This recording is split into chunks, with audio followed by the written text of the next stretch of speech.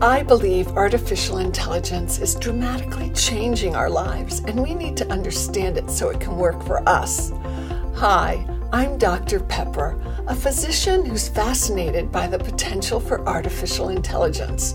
If you're curious, puzzled, or worried about AI, join me as I explain artificial intelligence in basic, friendly terms in a 5-minute podcast, because then you'll understand artificial intelligence too.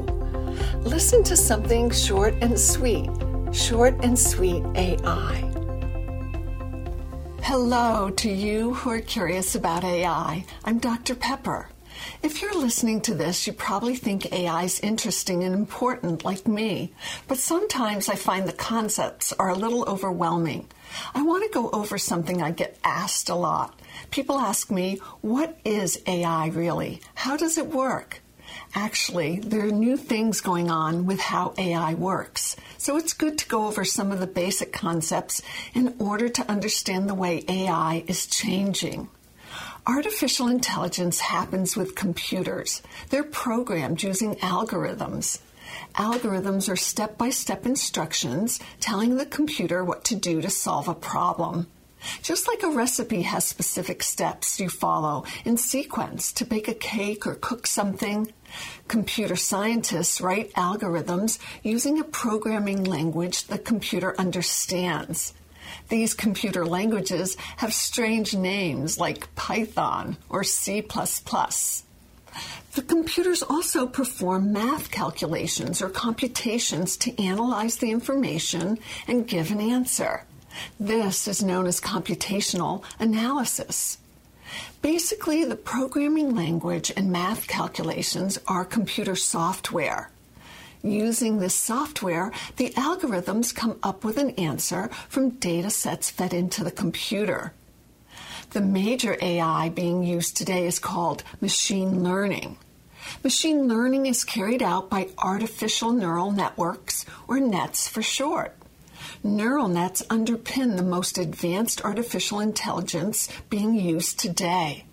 They're called neural networks because they're based in part on the way neurons in the brain function.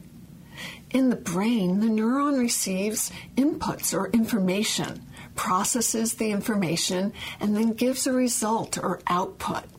Artificial intelligence uses digital models of brain neurons. These are artificial neurons based on the computer binary code of ones and zeros.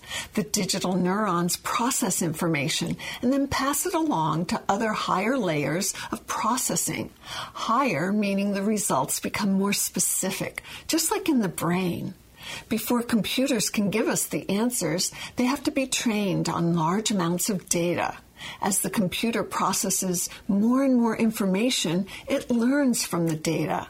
This is called training the machine. Then when you give the computer completely new data, the machine knows what to do with it and can give you a correct answer to your specific question. If you have many, many layers of neural networks, each processing and passing the information to another layer, it's called a deep neural network. When machines learn from deep neural networks, it's called deep learning. All of the software and computer calculations used in machine learning, especially deep learning, require absurd amounts of data and computer power. The neural nets can be hundreds of layers deep with billions of parameters like AlphaFold or GPT-3, which I talked about in previous episodes. These are gargantuan machine learning algorithms and require very powerful supercomputers to run them.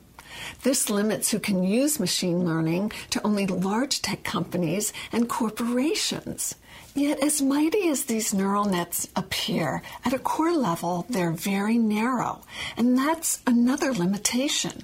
They do exactly the one thing they're trained to do, such as recognize an image, steer a car to the left or right, or translate something from one language to another. When you ask a neural net to do something that deviates from its training, it acts brittle and breaks. But there's something new in artificial intelligence. AI has reached a point where it's less artificial and more biological, Like the human brain, AI has developed neuroplasticity. Now that you understand basic artificial intelligence, next time let's discuss something called liquid AI, which is so cool. It solves a lot of these limitations with a type of artificial neuroplasticity. I hope you found this helpful. Be curious, and if you like this episode, please follow my channel. Or you can leave a comment and click the thumbs up button, which lets me know you like the content.